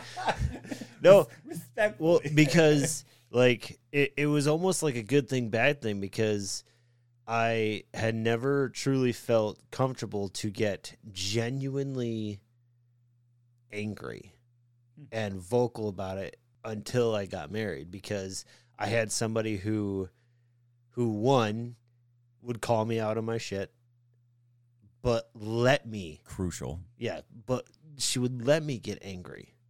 And even now, and she and I will both say that we are in a better spot now in our marriage than we ever have been, because we allow each other. We're like, hey, if you need to get angry, if you need to get loud, do that. You know that, it like, there's definitely some like disclaimers that happen. Like there was something we got talking about, like last week or recently, where I told him, like, listen, I'm like, I have to yell. Let me yell. And she's like, go yell. I'm like, God, motherfucker. I got so angry. Not at her or anything. I had to get it out. And the fact that she's so willing to just sit there and let me get it out. And she just sits there nice and quiet. And and then like when I'm done, I'm just like, I'm like, fuck. I'm like, it just. So having that understanding, and definitely, again, communication, if you need to be angry, let them know, hey, I have to be angry now. I'm not, I might be angry at you. If I'm not angry at you, I'm like, but I have to be angry now. Because I think the worst part is that we think we have to behave a certain way. And that represses a lot of emotion and energy that we have to let out, because at some point it's going to come out in a way that is incredibly unhealthy. Like with us, I very much early in our marriage, I did whatever I could not to get angry and be quiet, and it built up so much resentment and just anger that I remember there was one, I forget what the fuck we ever got arguing about, but I left the apartment. She called me on my cell phone, and I had never screamed at anybody, like legit screamed at somebody. I'm driving, screaming into my phone, and when I was done, I turn off the equivalent of like slamming a phone, and then I chucked it in the back of the car. I was so pissed, and it was so bad, and because like I wouldn't allow myself to get that way just because I felt like I couldn't or I shouldn't, and it was one of those things, and it was genuinely the start of an unhealthy trend, and it got to a point where it came to a head, and it's all about catching yourself. It's like, okay, this behavior, a part of it needs to happen, but it needs to happen constructively. It needs to happen to where we can benefit, whether individually or in a relationship. It needs to be able to be good for us. If it's not good for us, then clearly you need to find a different way to behave. Just because, the more behavior that isn't good for you. The repression thing, right? We put that in, and then repression builds resentment. Mm-hmm. And the moment we start resenting that person, that's when it gets really bad. Right? Yeah. That's when it gets like super fucking bad. Mm-hmm. And it takes, when you get to that point, the work it takes to get better is insurmountable. Oh yeah. And it's crazy, and it's intense, and it's really, it's shitty, and I mean, and you and I are on the guy spectrum of this, right? So we're if we brought the ladies in here and had them, well, I don't think we could have that conversation. We'd have to let them have the conversation, and then we'd have the conversation. It would have to be two separate things, because it would just be that way, Yeah. But like on the male perspective of things, that resentment is where things get rough. Yeah. And we don't, and we, as dudes, we just put that shit away. Yeah. We just fucking put it away. And we put it away, and we put it away, and put it away until, and we have a maximum capacity. Yeah. And once we reach that maximum capacity, we think we have more room, right? We're just going to push a little bit harder. It doesn't fucking work. Then you pop your top, and shit gets really weird. Yeah. And that's where, like, again, it all boils down to the communication piece, right? Call me on my shit. Mm-hmm. Tell me I'm fucked up. I need you to be aggressive with me. Yeah. I need you at times, right? Mm-hmm. I need that. Mm-hmm. No, you're not going to walk away from this. No, you're not going to freaking like handle it. You're not going to just manage it. You don't got it, right? And that's my thing, right? I got it. Yeah. I got it, right? Yeah. That when those words come out, like that's it. Right? Yeah. I got it. No, you don't got it. Yeah. No, you're fucking falling apart, right? Get your ass over here. Let's fucking work. Yeah. Let's do some shit, right? Talk to me. Tell me some shit. You know what I mean? And that's what I fucking like that. And I need to be handled that way. And that doesn't work for everybody, right? There's a lot of dudes that it doesn't work for. Right. But for me, my experience, my upbringing, I need that aggressive freaking hand, and at times I need to be grabbed by the fucking collar of my shirt and spun around and said, we're fucking dealing with this. Yeah. Right. And I think maybe more people need that than what they realize. Yeah. It's so much easier to not deal with it. It is so much easier to not deal with it. Yeah. And I've gotten to a point where that isn't an option anymore.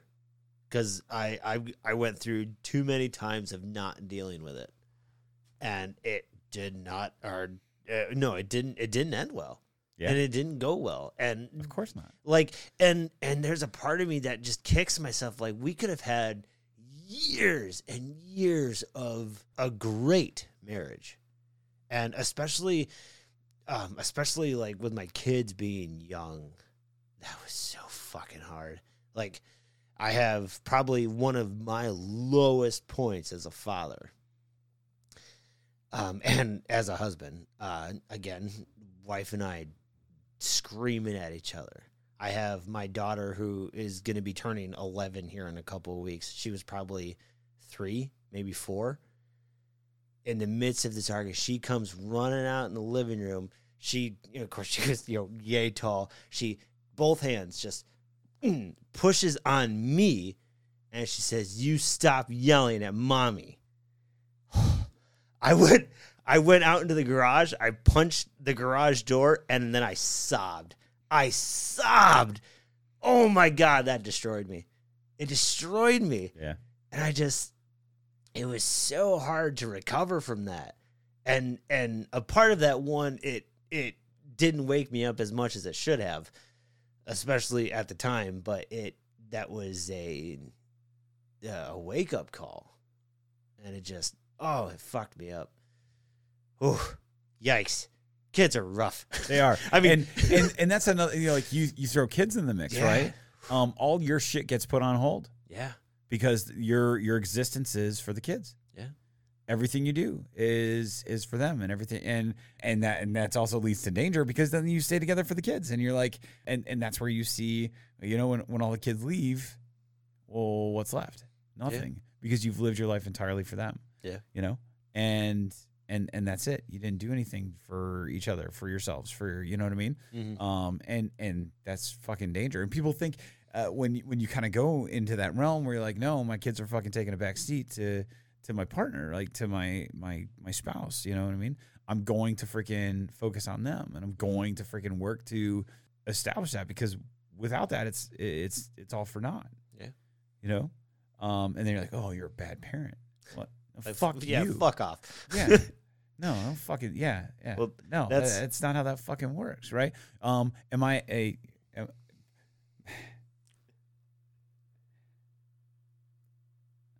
yeah, fuck off.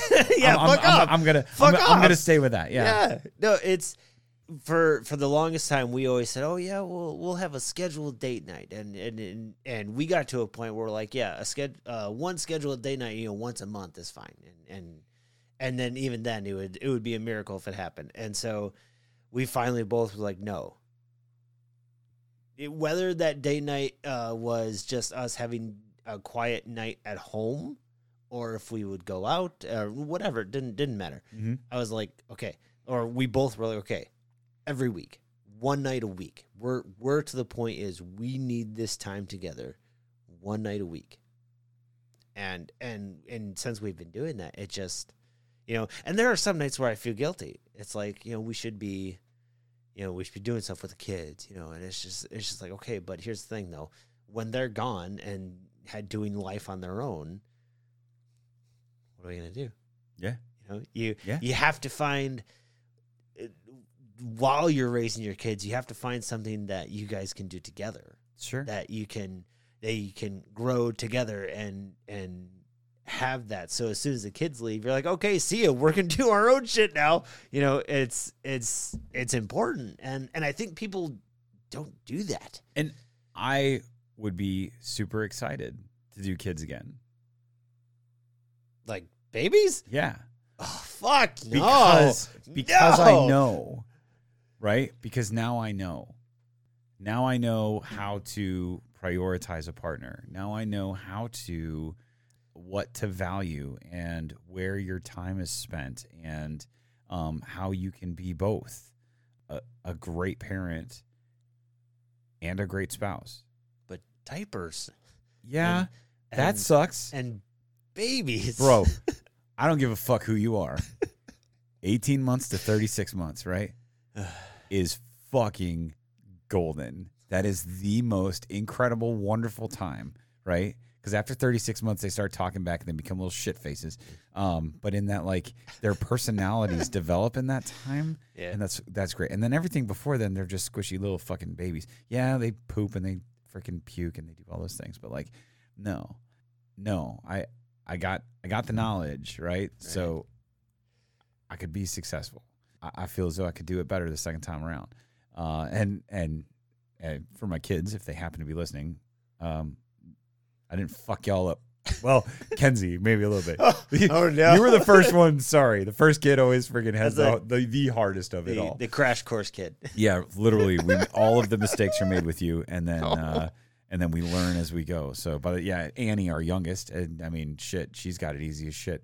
I had a conversation with her on the way to school this morning about disrespect, and it was like an adult conversation that I just would have freaking lost my shit on the kids before. But it was like, hey, when you say that things and you act this way, I interpret that as disrespect, and it's disrespectful to me. And she looked at me straight in the face and she's like, I had no idea. I didn't realize that. I'm sorry. I will not do that again. Mm-hmm. It was a fucking adult conversation. Yeah. I never would have had that with any other of my 13-year-old kids. My boys, I just would have punched right in the face and been like, shut the fuck up, get in the car. Right? But you grow and you get that progression. And, so by the time the freaking, the last one comes around, it's there, Yeah.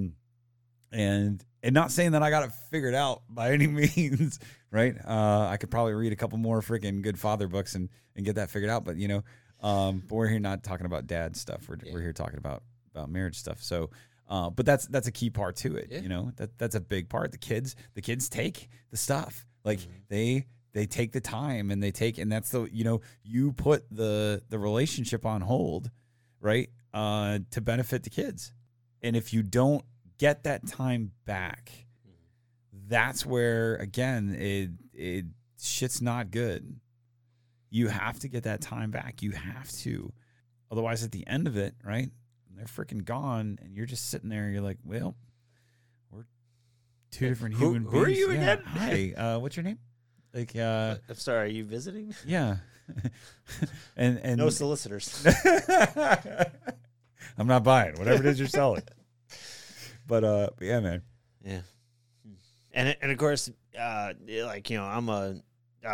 love my movies, and you see successful marriages in movies, and they make it look so easy. And then it's like, fucking Hollywood, you just got to screw everything up. And it's just like, why don't, But then, of course, when they show, more real, and I'm doing only the stream can see the bunny ears. The quotes. I'm doing air the quotes. Air quotes. The real marriages, it's always extreme bad. Yeah. And it's just like, I don't think it's always ever one or the other. I think there are some marriages where it's a healthy combination of both. Give me a TV show that shows a mediocre marriage. Home Improvement. No. Yeah, they have it. First off, Tim the Toolman Taylor and Jill was her name. Was the wife, right? They were fucking amazing, right? Because she tried to warn him that what he was doing was bad, but she let him do it anyway, and he freaking blew shit up all the time. Yeah, but she always seemed pissed at him, though. No, I don't think so. She always had that, like, indignant, like, I fucking told you so, but she never said that. Right? Okay. And that's like, let them go out and freaking stub their toe. And the same way with kids. Yeah. Hey, is this going to burn me? Yeah, don't touch it. Or touch it. Do whatever you want. How about you find out? The electric fence. Oh, no. No. Oh, fuck. So we moved to Benson, right? And our backyard ended at horses. So our neighbor's property, like, butted right up to us, and their little barn was right there that had the horses in it. Mm-hmm.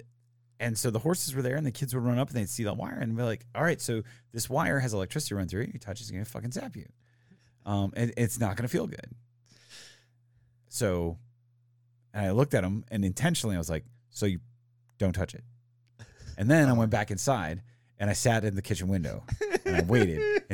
And here's the dynamic. So you have Kenzie, Marcus, Micah, and Morgan, right? And of course,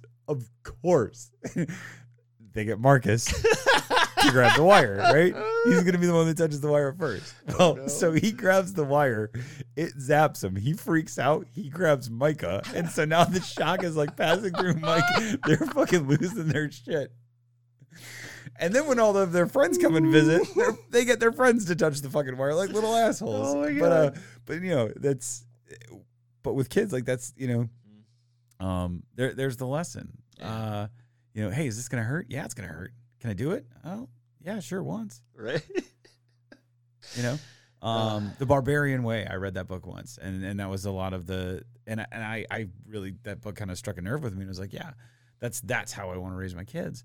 A little bit different than how my wife had intended to raise our kids. You know what I mean? I think about Annie being the freaking crazy ass adventure kid. We're in Colorado, and there's this the rock pile caves that we would go through and just climb. And she's like, Dad, come here. You got to see this. So I crawl through and I get to where she's sitting, and she's sitting like at the opening. Right. Mm-hmm. And when I see her, like I'm looking up and I can just see her and sky, and I'm like, oh, cool. So I like crawl up and I put my hands up and I pull myself up. And it's just like the moment where you and I came through the clouds when we were hiking in Alaska. Do you remember that? Oh yeah. We come through the clouds and our feet are on the ledge of a 400-foot drop. Same fucking thing. I put my hands up, I pull up, and I look down. I'm like, oh, that's death. That's death right there. And I was like, and she's sitting there like a fucking champ, like has no fear at all. So, because if I startle her, she's going to fall and die. So I very slowly reach my hand around and I grab a hold of the back of her shirt very, very tightly. And I'm like, hey, let's slide back a little bit from this edge here. Let's just kind of pull back. She's, okay, Dad. So I've got a fucking death grip on her. White knuckles. Yeah. Yeah. You slide back, freaking, I can't let her see my fear because, oh my God. But again, we're talking on parentship, but like, you know, but if your partner doesn't also subscribe to that method, right? You just almost killed your kid and you're in a bad way. Yeah. You know, and that's another important thing. It's like, how do you raise your kids?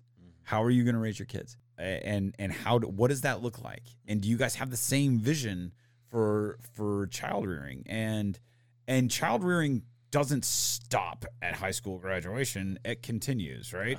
And that's another thing, like the waters of dealing with adult children, right? You know, it's like, hey, yeah, cool. No, go live, do you. You're an adult. Make your decisions. Mm-hmm. We're going to be here. We're going to love you. We're going to always catch you. I'm always going to catch you.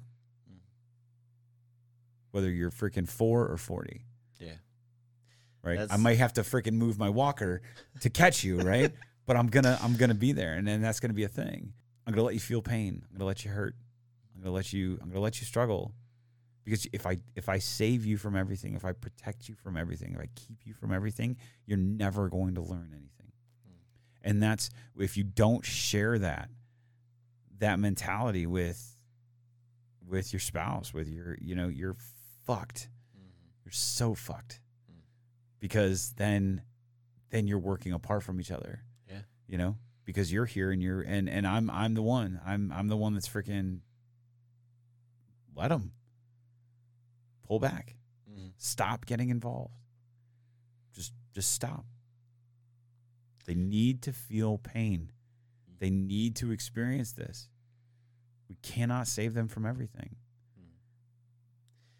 That's something that has become more relevant recently, just because some of the situations that our kids have been getting into, my wife and I will both recognize the situation, and then I'll pull her aside or she'll pull me aside, and she'll be like, okay, what do you think?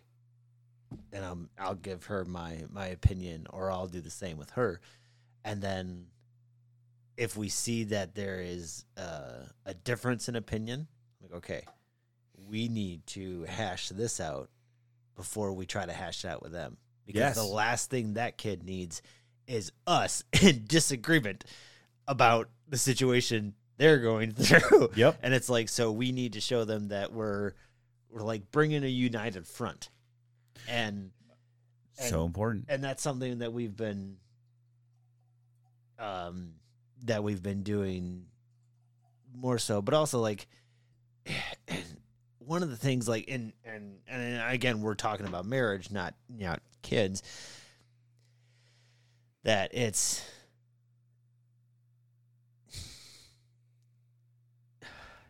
like, those who get married Would it be better if we shut the door? no, I mean, no. we're putting this out on the airways. No. regardless, right? It's one of the things that people, those married couples who do decide to have kids, is that they are just as much as, and this sounds weird, but they are just as much as part of that marriage as just you two are, in the means of you can't be continuously contradicting each other. Mhm. Like if you're talking to kid A and you say this and then your spouse goes, well, but this, and that. And it's like, no, I Yeah. just said this. And my wife and I got to a point where like we started catching each other. We're like, hey, I'm saying something, please wait. And we're like, yep. And, cause we both feel like, we feel like we need to give our 2 cents to the kids and but of course my wife and I are very competitive. Like we can't bowl together, like by ourselves because then like, fuck, I remember like one of the last times we did it, and granted, we weren't in a great place anyways. Like we left early because we realized that we were getting too pissed at each other because we couldn't fucking bowl together. And it's like, granted, we've definitely, lightened up since then, because bowling's just fun. Right. But you have to be on the same level. And if you aren't ahead of time, tell the kids, hey, we will talk about this. Give us a little bit of time. Yeah. And then you get together with your spouse and be like, okay, are we good to talk together with them, like about whatever the situation is? Yeah. Because if we're not, if you and I have difference of opinion, we need to figure what that is first and then deal with this. It confuses the kid. Yeah. Even as adults, it confuses the kid. Yeah. If mom's saying one thing and dad's saying the other. And that's one of those a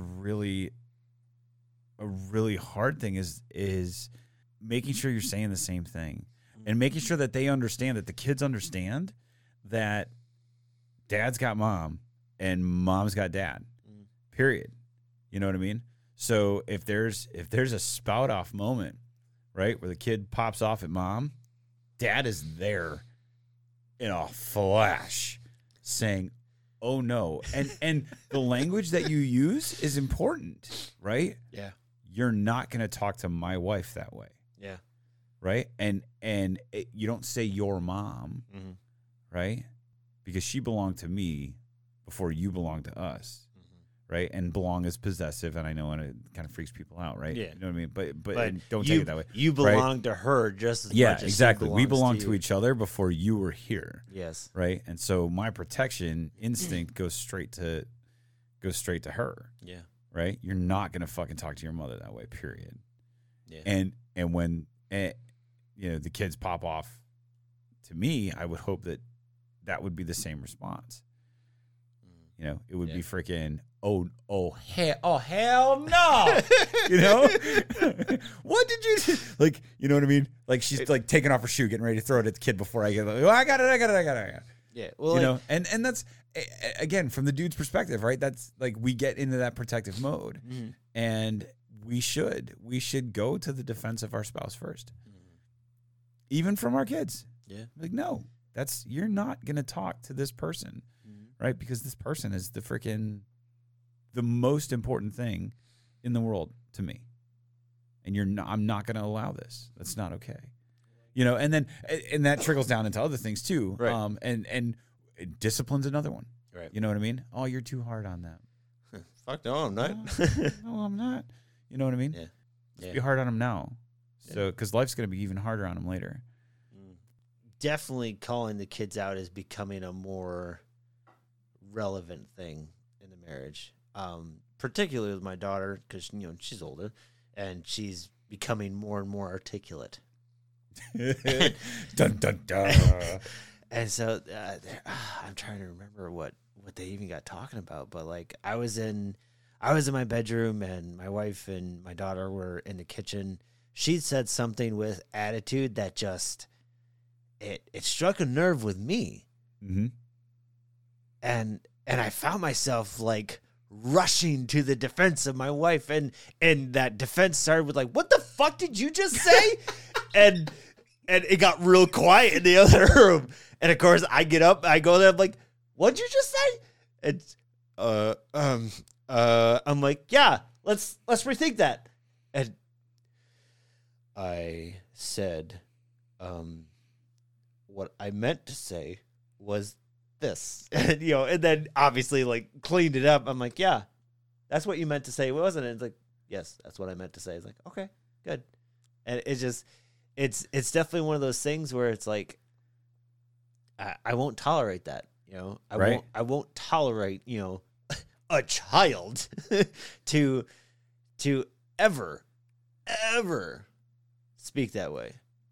And it's one of those things, but at the same time, like, I get called out because I maybe speak too frankly with the kids. And it's like, you know what? Yeah, at to an extent, at least I think, and one thing I actually even had talked with the kids, like, listen, if you come at me like an adult, I'm going to come at you like an adult. And trust me, I'm going to be far more unpleasant than you're going to be. And I've got more experience as an adult than you do. So. Right. And that's more so with my son, because he definitely has a little more feistiness in his aggression. And it's just like, okay. Comes with the name. Right. And it's like, listen. You're fucked when he turns 15. So and he actually has been able to catch himself too. Yeah. Where he can tell he's like, too far. That was too far. well, not necessarily too far is he knows when he's getting to the point of going too far. And he starts to dial it back. Or if he definitely I'm like, "Hey," I'm like, "You good?" He'll sit there. He'll take a couple of deep breaths and he'll move on. It's like, hey, it's like a part of me feels good to see that aggression, that he has that aggression, because to a man, having that aggression is good. But knowing how to control it, knowing when you need it or when you need to dial it back is important. Yeah. And I feel like a part of me has done him a little bit of a disservice, because I feel like I'm learning that late in life, which is a bit of a bummer. Yeah. I wish I had understood that at a way younger age. Same. And another thing, fucking lying. My son lies his ass off about some of the stupidest shit. And I'm sitting there and okay, biggest thing is like getting ready for school in the morning. The kids have like a list of shit they got to take with them to school. One of them, especially during the year of COVID or whatever, is they have to take their own water bottle, because the water fountains are, a birthing place for COVID, apparently. And so okay. And so like there was one day where I, because we're close to their school, we're walking to school. His bottle had fallen out of his bag and was on the side of the road. And I have to walk early with my daughter because she does the whole safety guard shit that she has at her school. So I find this water bottle and his name's on it. I'm like, huh, okay. And so I meet up with him later. I give him a hug. I'm like, all right, buddy, have a good day. I'm like, hey, you got your water bottle, right? He's like, yeah. I'm like, where is it? And he's like, it's in my bag. You sure? Oh yeah, Dad, I put it in there at home. Are you sure? Yeah? Are you sure? No. Oh, it's like, why the fuck did you just say that to begin with? It's like, why? So, of course, I'm holding on to it. Like, here you go. Thanks, Dad. And then he turns around, runs off, and it's like, dude. It's exhausting. So I see how couples lose themselves taking care of the kids. Right. because they're their whole, it's a whole nother relationship you got to work with. So not only do you have the relationship with your spouse, but you have the relationship with your kids, and especially if you have more than one kid, it's that much more. And it's just, holy fuck. Nobody prepares you for that. Even like with premarital counseling, none of that prepared me for children. Like, I always thought, And I read the books, dude. right? I read the parenting books. Like, and none of that says, hey, look, when you step into the, you go from husband to dad and husband, Oh, Jesus. right? How do you manage that? It's just, how do you be a dad, right? Or how do you be a good parent? How do you do all this? It doesn't tell you, like, oh, by the way, you're going to need to fucking balance this out too. And that's where, like, we're doing a lot of parenting talk, right? But the whole aspect of this is to do that.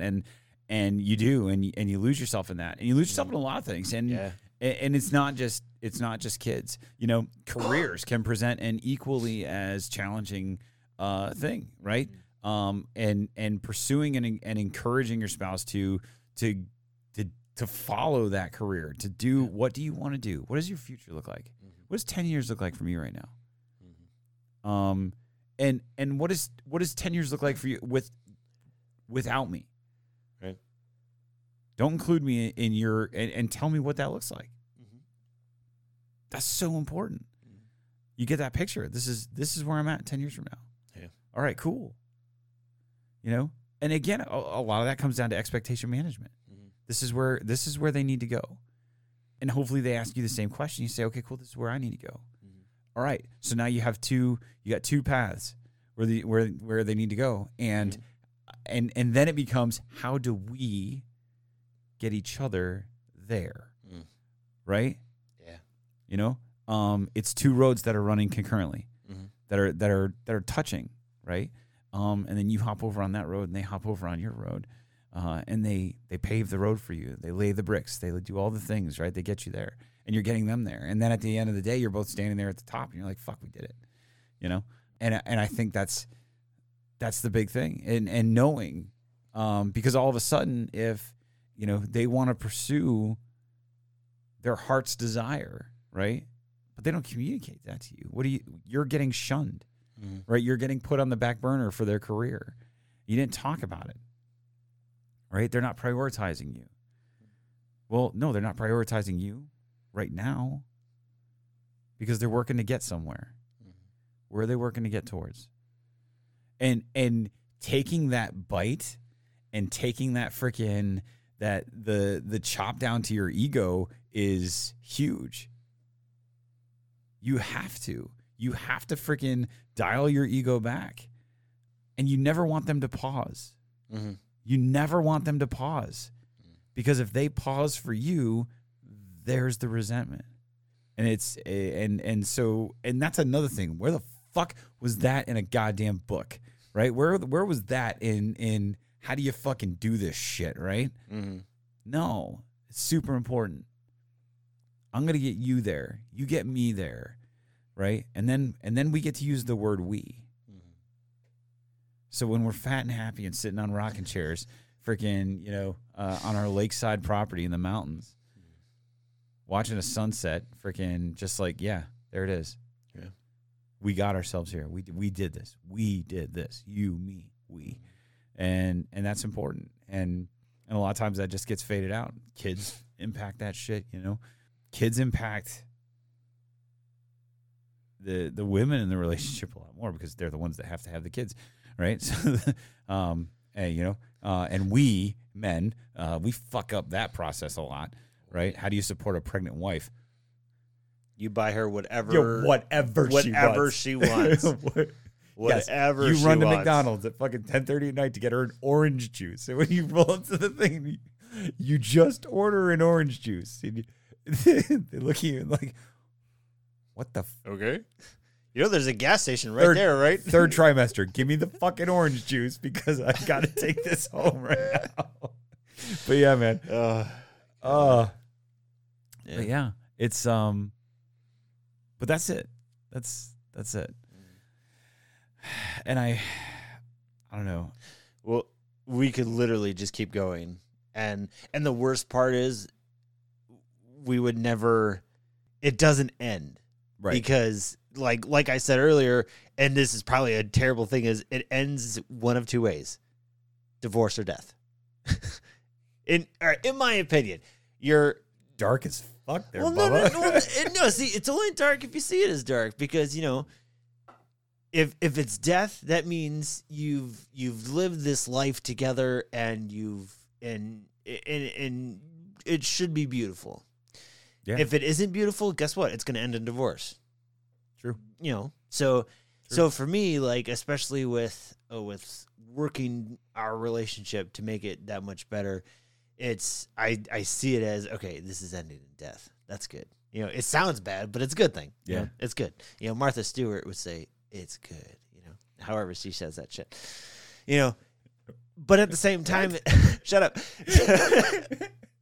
So this is one of those things that you can't just talk about and have all the answers for. It's something that is, again, like we talked about with our folks, it's always growing. It's always moving forward. But as long as you're moving forward together, that's good. Failures. That's positive. Failures are a thing, Mm-hmm. right?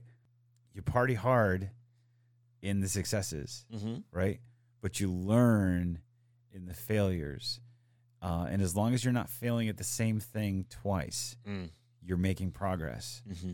Fail at something new every day. I failed to listen today. Right. Don't fail to listen tomorrow. I failed to love you today. Don't fail to love me tomorrow. You know what I mean? That kind of things. And as long as you're failing at something new, you're good. And that's and we need to accept that. Mm-hmm. Accept the failure, right? Because that's where it learns. Life is a series of mountaintops and valleys, right? You don't learn a fucking thing when you're on the mountaintop. You don't. You have this freaking rose-colored glasses. Life is good. Everything is easy, right? You have to learn how to climb the mountain. Mm-hmm. And so, and that's okay. Mm-hmm. Let the valleys be present. Let the failures happen. And as long as you're not freaking fucking up the same shit over and over and over, you're good, dog. You're good. You're good. Let's go to last call, dude. I think it's time for last call. It is time. Hit the button, Bubba. We'll see you next week. Cheers, friends.